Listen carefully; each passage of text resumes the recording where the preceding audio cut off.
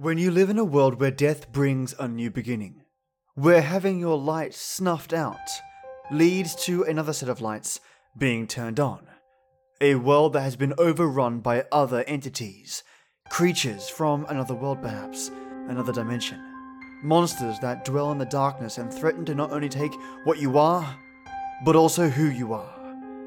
Your Creepy Friday tale is titled, I've Discovered a Horrifying Truth. Written by Spookfox. Both the title of the story and the author are so aptly named, I think. Now listeners, this episode is definitely not for little ears. It covers explicit content on suicide, self-harm, murder, death, and torture. This story is just that, a story. And the ending is where most of this explicit content comes in. You'll see what I mean. Like I said, not for little ears, so skip this one if you have to. If you have physically little ears, don't skip this one, just turn it up. Now of course, it's time to thank my oh so important white tea warlords.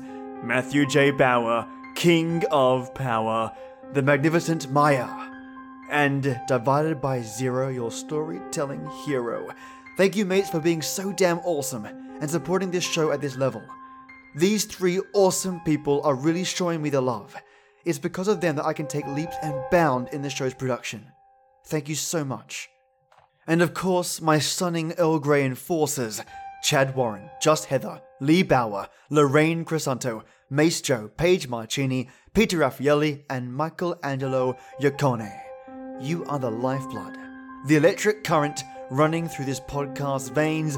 Thank you so much for your support. Now turn the lights off, the sound up, and get ready for something slimy, disturbing, and out of this world. I've discovered a horrifying truth. And now, extinction may be the best hope we have. I know it sounds crazy, and yes, the things I now know may be too much for our species to grasp.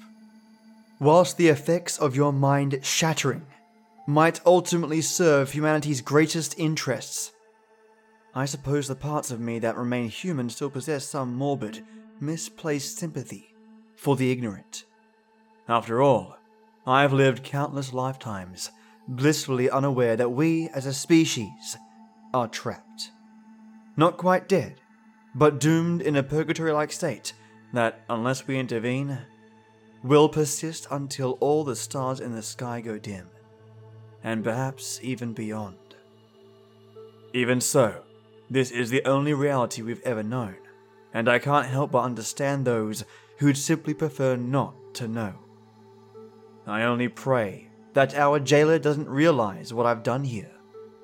For all I know, it can simply unmake every bit of progress I've suffered for, or even alter my memories and turn me back into one of the blissfully unaware meat puppets to which humanity has been reduced.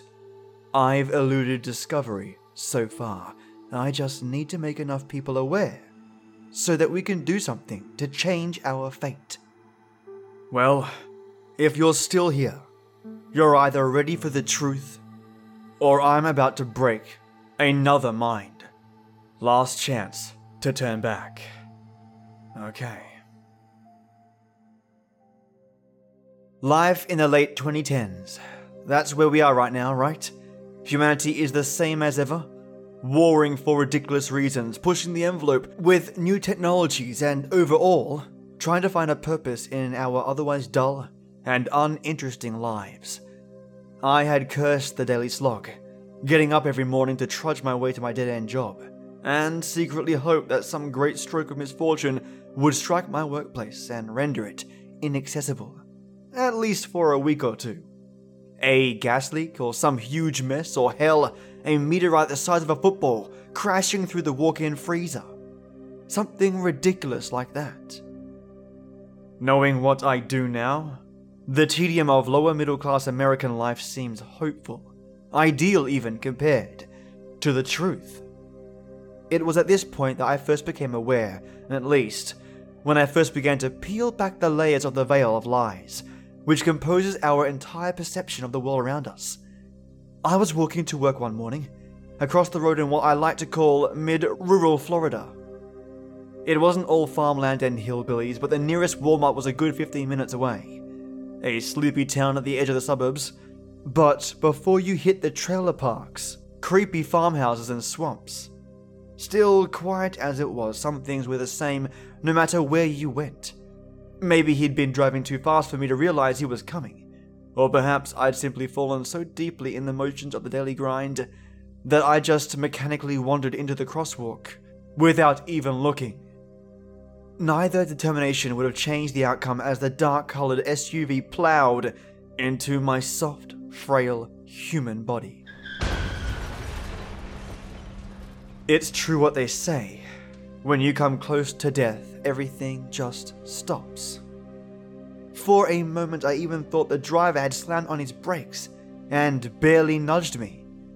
But the sensation of the life slowly draining from my swiftly breaking body made it all too real. This was what dying felt like. I caught the driver's eye in the split second we shared during the final moment of my life. Terror flashed across his gaze, as I'm sure it did mine, before the light drained from the world, and all sensation except for the dullest, most disconcertingly muted thud of impact left my perception. Dead on impact, I'm sure the autopsy would have said, barely enough time to even register the pain. This is it. I remember thinking now, though at the time I was surprised I still had such a capacity for thought. Bring on the pearly gates or the fiery abyss. Nothing stopping it now. I'd never been a religious man. Perhaps that's what ultimately kept me sane through this whole ordeal. For just a moment I became aware of something, sensation, movement. Not like someone was hefting my unmoving corpse onto a stretcher or anything. This was manual limb control, locomotion. My arms, my legs. But it wasn't in control. Everything was dark and there was only a faint clattering sound, like needles tapping on glass. Discontinuity followed. And as far as I was aware, I was alive again. Only I wasn't me. And I wasn't actually aware of anything that had just plowed my awareness from a mangled corpse into a new working body. I was, well, let me stop there before I get hung up on who I actually am, or was, for that matter. It'll be irrelevant before long. Anyway, all you need to know is that I was reincarnated. We all are, it seems, but not in a manner you've come to expect.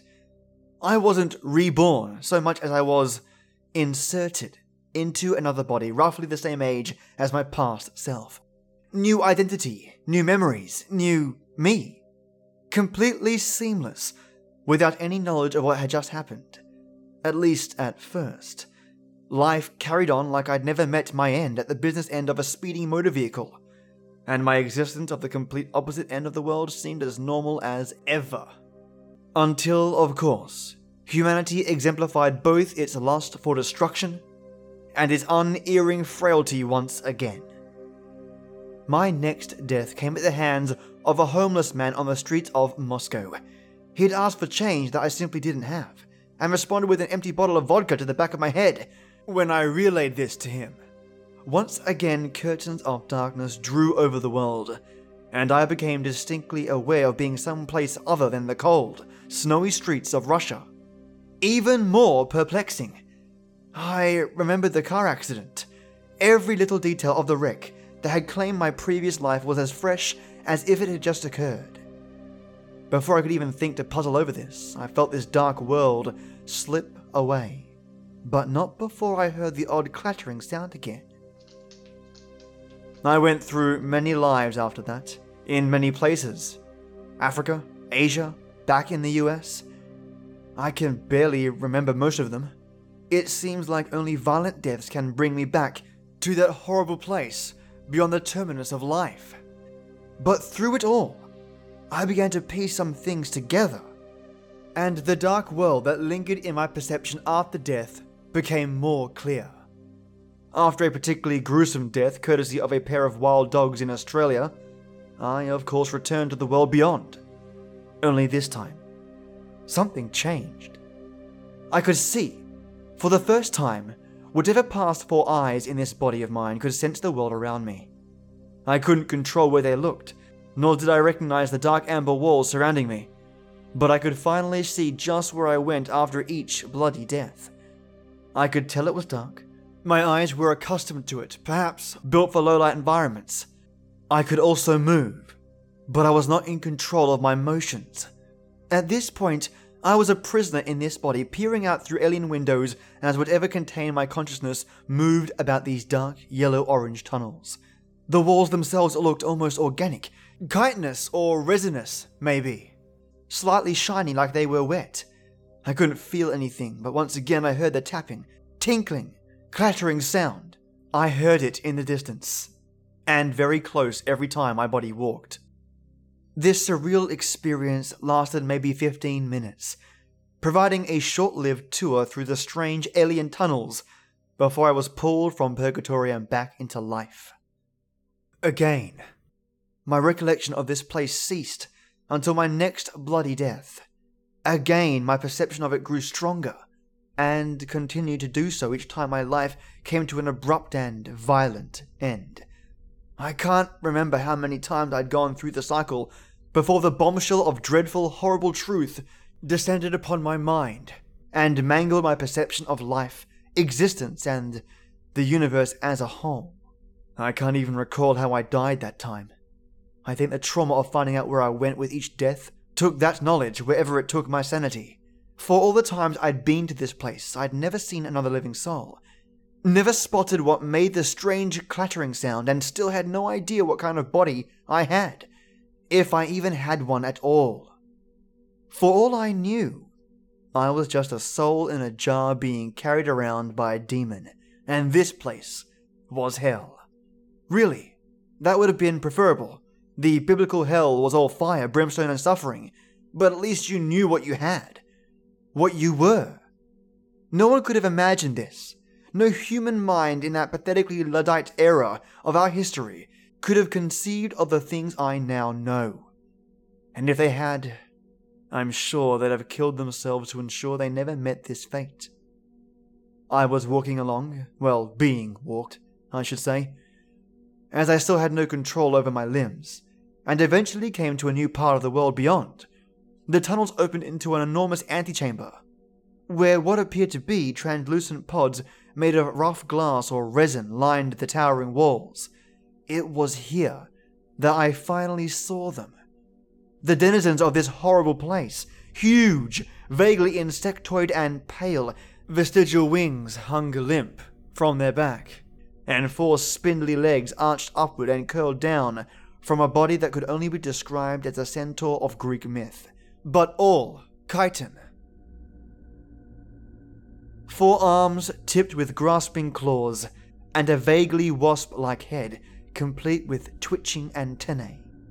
I tried to scream, but my lips either refused to move or simply did not exist. Looking back, I don't know what good it would have done. I just couldn't think of anything else but to vocalize the horror of what unfolded before my eyes. The bug things were lowering the resin tubes off the walls, their needle-like legs piercing into the wall and allowing them to scale the sheer amber surface. Here, the clicking and tapping sounds was at its loudest, and I realized now what it was.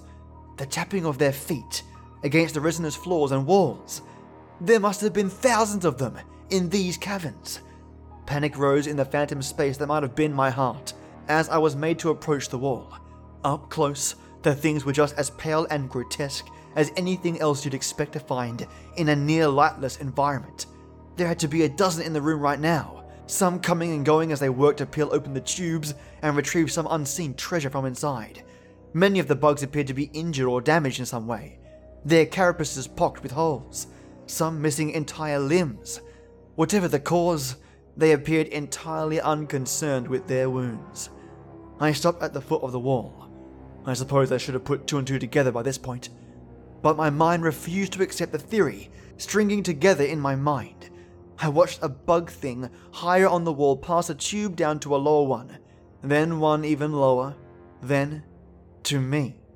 4 chitinous graspers took careful hold of the tube and, with unimaginable strength, hauled it inside and set it down. My mind spun as I witnessed the hands, the ones attached to this body from which I viewed this terrible world, tear into the resinous membrane at the front of the tube. Only when my body tilted forward so it could view its own handiwork did I finally realize the truth. Large compound eyes, wasp-like face, complete with antennae, sharp, pincered mandibles. This was me. My face, my body, my hands, my prison. I think the shock of my realization awakened me to something. A sensation began to creep into my horrible clawed extremities. I begged for it to go away, to retreat into the recesses of whatever veil had held it back. This couldn't be me. I was a human being. This was all some horrible pre-death nightmare that only seemed quite so long because of the time distortion we experienced in dreams. My death at the intersection was my only true death, and I was just dreaming the rest of this. Just dreaming. But the sensation persisted. No veil of darkness swept the world away, and no beam of light carried me to the heavens and away from this hellish world. I watched helplessly as the resin glass was torn away, and the dazed but otherwise seemingly unharmed human came into view.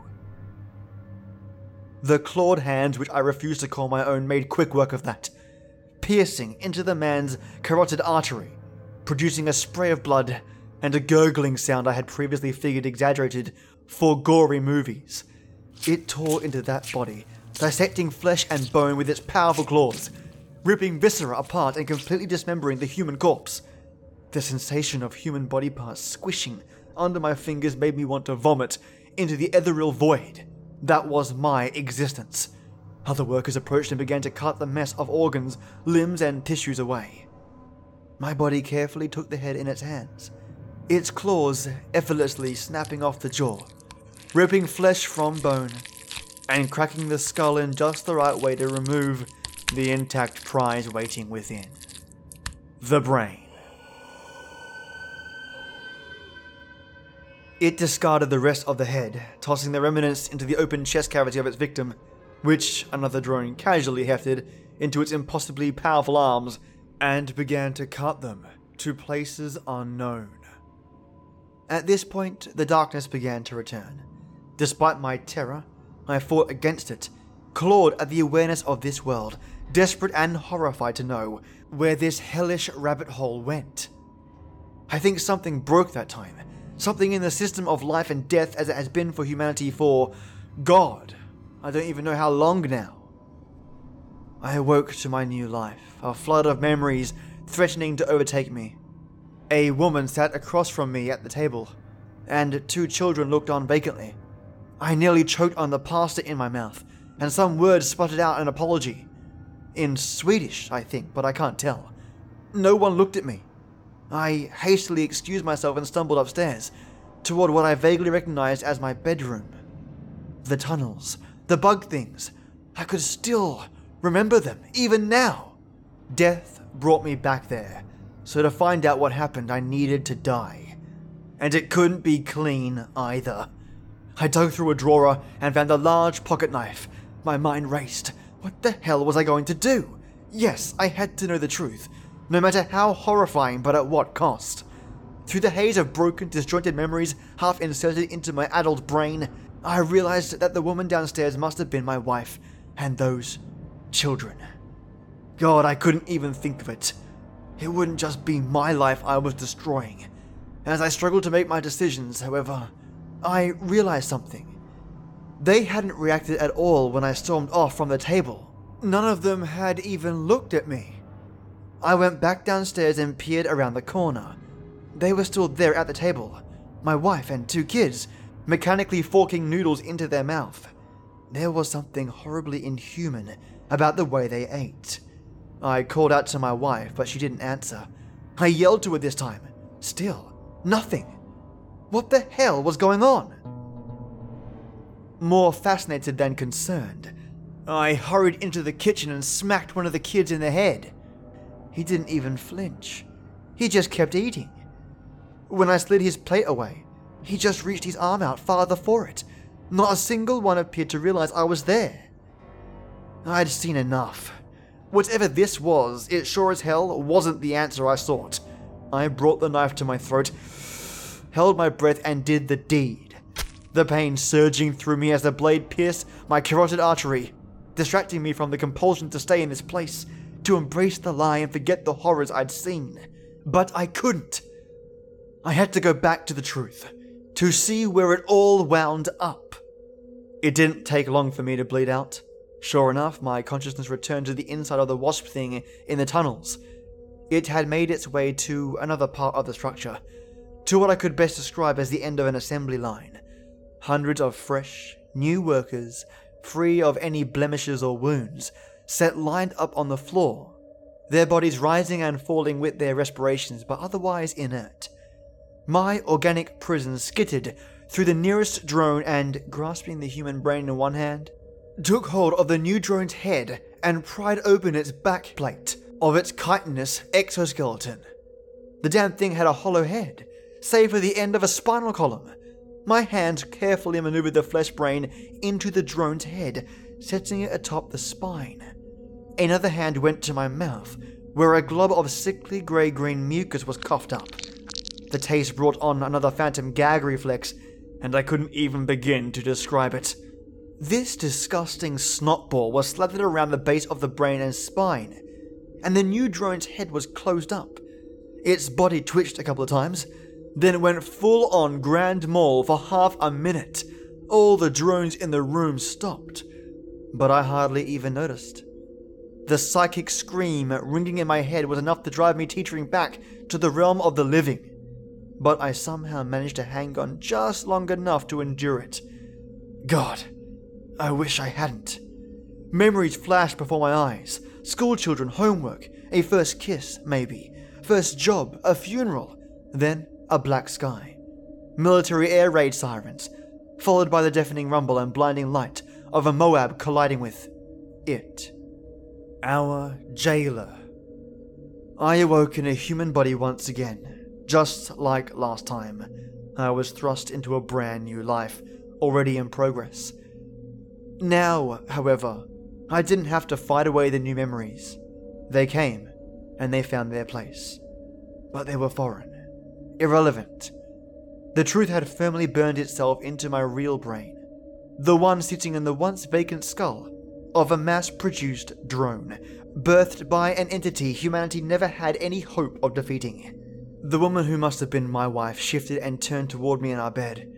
She asked me what was wrong, and I responded effortlessly to her in French, Rien de mer, mon chéri, telling her I was fine, je vais bien. She hummed sleepily and turned back over, apparently content.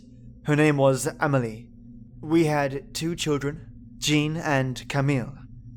I was a successful software engineer, and she was a schoolteacher. All things considered, this wouldn't be a bad life to live. I could forget everything I had seen and just continue on in ignorance. Hell, at least she realized I existed. Unlike the Swedish woman. I could start over like this. Only I couldn't. This life wasn't real. Nothing past January 4th of 2011 was real. I remembered it all now. My last, or rather, my only, true death. NASA and the ESA had co-discovered the anomaly in O2, an absolutely massive patch of dark space, slowly edging across the sky. It couldn't have been seen by anything but the most powerful telescopes of the time, and it was nowhere near us. Or so we figured. This curiosity turned nightmarish as one day, the shadow completely vanished, only to be discovered around 3,000 light-years away from its original location. Not only that, but it had gotten closer. This continued for the next 8 years. The shadow would travel to some seemingly random place in space, only to disappear and reappear again.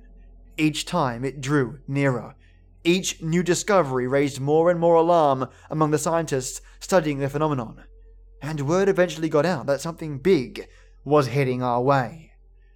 We still couldn't see what it was, of course. Space is dark, and it was still outside our solar system. unlit by any of our stellar neighbors. Even if light had reached it, we simply didn't have the technology to properly image it. It wouldn't have mattered anyway. All the world's combined arsenals, nuclear and otherwise, would have dented this thing at best. We knew it, too. When it finally appeared at the edge of our solar system, its vaguely circular body surrounded by a pale, fleshy tendrils and jagged, rocky-looking flesh. If this thing wanted to kill us, it wouldn't have to try hard. Best estimates put the thing at just over 50,000 kilometers across, about 5 times the planet Earth's diameter, give or take. Yet despite its immense size, it seemed to have no gravitational effect on the bodies around it. It passed right by Pluto without flinging the tiny non-planet into the depths of space. Nor did it appear at all disturbed by Jupiter's immense pull.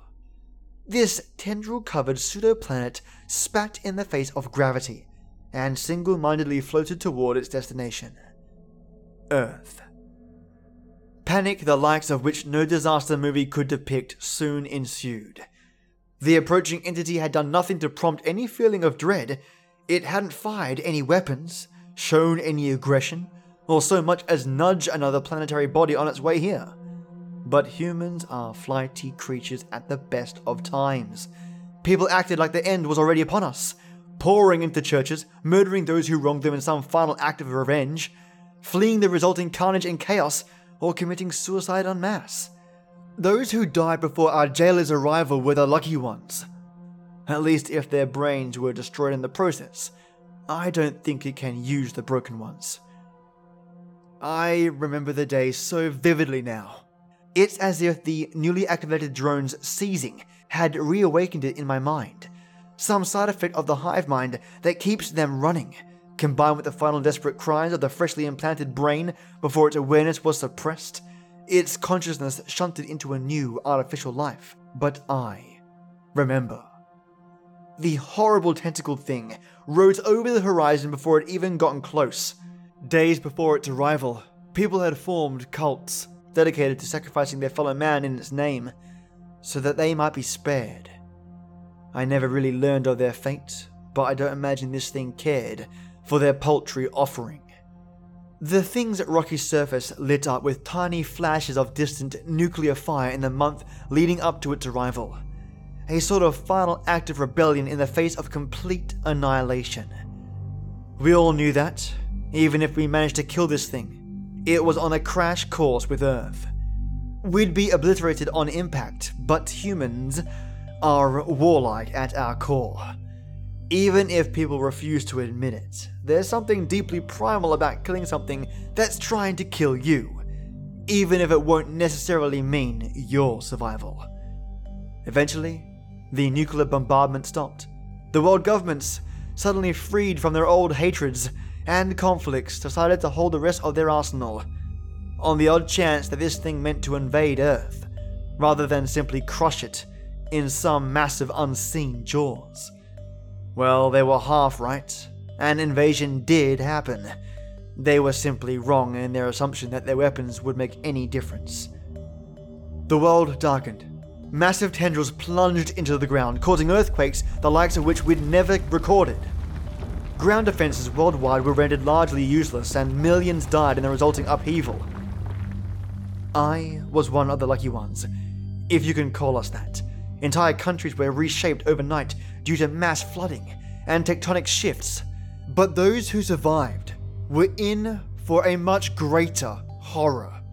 The bug things.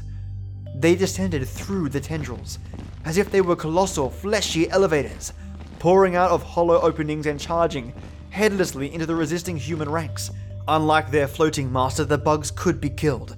Hundreds of thousands were torn apart by gunfire, mortars, and aerial strikes. For months, the remaining holdouts fought their invaders, many opting for suicide to prevent capture, lest they be subject to whatever horrible things lie in wait up the fleshy tendrils and inside the colossal monstrosity above. As our numbers waned and the ceaseless flow of enemies trampled over their own dead, the few remaining aerial transports opted to deliver nuclear devices to the front lines.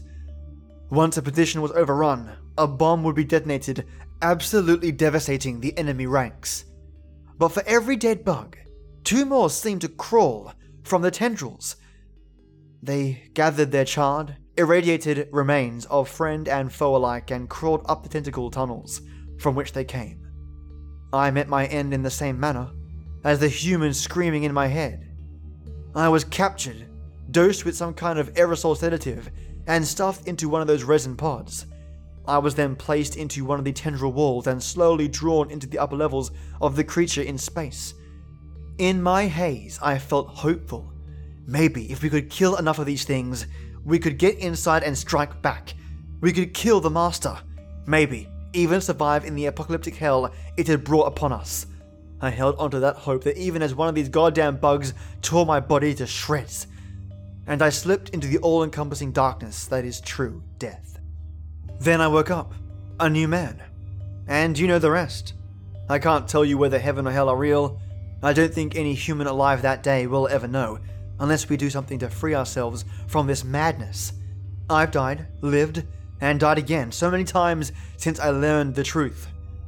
And I have some theories about what exactly this thing is. This is more than just the musing of a madman. I believe the things I've learned may yet save us from this fate. For one thing, our home is gone. Forget all illusions about going back to Earth, because there simply isn't an Earth to go back to. Over time, I've dipped into the hive mind, listening to the echoes of thought, riding on psychic waves that control the drones.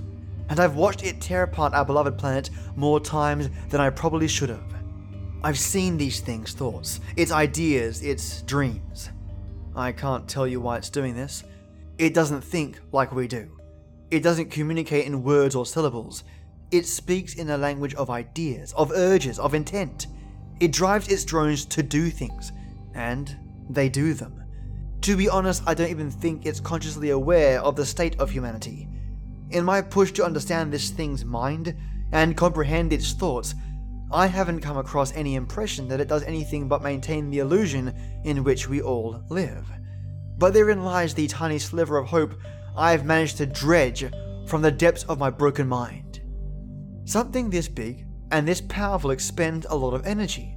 Even its means of teleporting through space, a mechanism I still fail to understand, can't bring it to its destination instantaneously. It coasts along in space in a dreamlike state to preserve what energy it has, using its drones to process organic material from the species it harvests. Yes, that's species, plural. We aren't alone up here. Not only did this thing take every living human from planet Earth, it also consumed all the plant and animal matter it could find, and every last scrap of mineral-rich Earth it got its tendrils on. But more than that, there are other minds up here, minds which were here before humans were taken, minds from other worlds, trapped in similar illusions to ours. For now, they seem to be unreachable, but I believe that if we make enough humans aware, we can save them too. That brings me to my plan, and stay with me on this. I'm alive right now, well, in this facsimile of life that you call planet Earth in 2019. I've written these notes in just about every language known to man, having lived through so many lives already, and retained so many memories. For now, this plan is safe from the prying eyes of our jailer, as it's still asleep, scanning the cosmos with senses indescribable to human minds, in search of new life to absorb. Why it does this is still beyond my understanding. Maybe it's a living vacuum cleaner, sucking up the garbage life in the universe. God only knows we'd qualify. Maybe it's some sick and twisted means of cataloging life and preserving it before it's wiped out by some cataclysm. Or perhaps it's completely meaningless, like all life, and the universe is just cruel and unforgiving, and horrifying in ways we could have never comprehended. I suppose we'll never know, but there is a way out. You have to die. Not only do you have to die, and gruesomely so, but you have to kill as many people as possible, brutally, violently. Take as many lives as you can, as often as you can, and spread the hell out of this message. I know it sounds insane, and I hope it is. God, I hope I've just done a metric ton of drugs and been delirious for the past decade. Anything would be preferable to this hell. But you have to believe it. Surely you've seen the signs already. Flickers of memories from past lives, sensations of deja vu, and the sense that half the people around you are just facsimiles of human life, waiting for a soul, a mind, to be implanted. That's why we're stuck into already set lives after we die. Because this thing has invented them for us already. There are empty shells of human beings, like my Swedish family countless lives ago, wandering this pseudo-earth every day, just waiting for some fool to kick the bucket and fill a new role. And it's so seamless that it's almost perfect. Almost. I leave you with this plea. Do your part to save humanity. It's our only hope, not for survival, but an end to our imprisonment. A species-wide mercy killing to free us from the false reality in which our minds are held captive. And I know you're asking, why would I want to know all this? Is ignorance not bliss? If the alternative is just watching myself chop people up and feed them to a giant space monster all day, well, maybe. But here's the juicy part. Recently, I've made a startling new discovery. I was testing the extent of my senses in my drone body, and I found that I was able to wiggle the end of my antennae. Just the end. Just a little. But like an arm you've slept funny on that's gone numb overnight, that little wiggle paves the way for greater motion. And if this thing just stays asleep long enough for me, or us to become aware, well, we could do a lot of damage given the right circumstances. Live as a slave or die free. We've made that choice as a species time and time again. Why not partake in one last rebellion? One final collective middle finger flipped at the universe that decided we weren't good enough. I'll see you out there, friends. Happy hunting.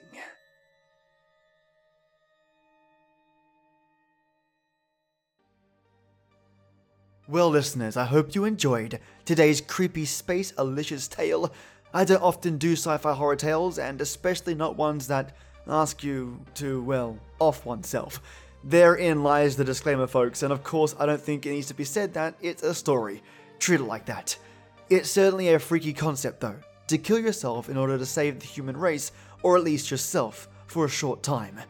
The monsters in this tale really had me reeling.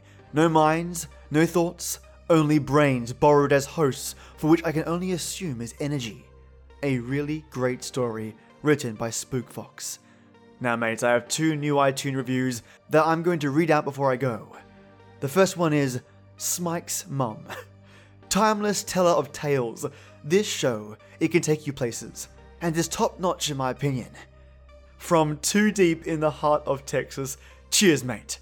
Many thanks and good vibes to you and yours. Well, thank you so much, Smike's Mum. Sending my love to Texas. The next awesome review is Aerodrogiz91. My favorite thing since the Black Tapes. That is awesome to hear. So glad I found this podcast. The narration and background noises and music really bring the stories to life. I've always loved No Sleep stories. I hope more come out. You bet there are more on the way, mate. Thank you so much for the iTunes review and your support. Guys and gals, take it easy, have a great weekend, and I'll catch you Monday. Don't forget to stay awesome, which isn't hard for you lovelies, and as always, till next we meet.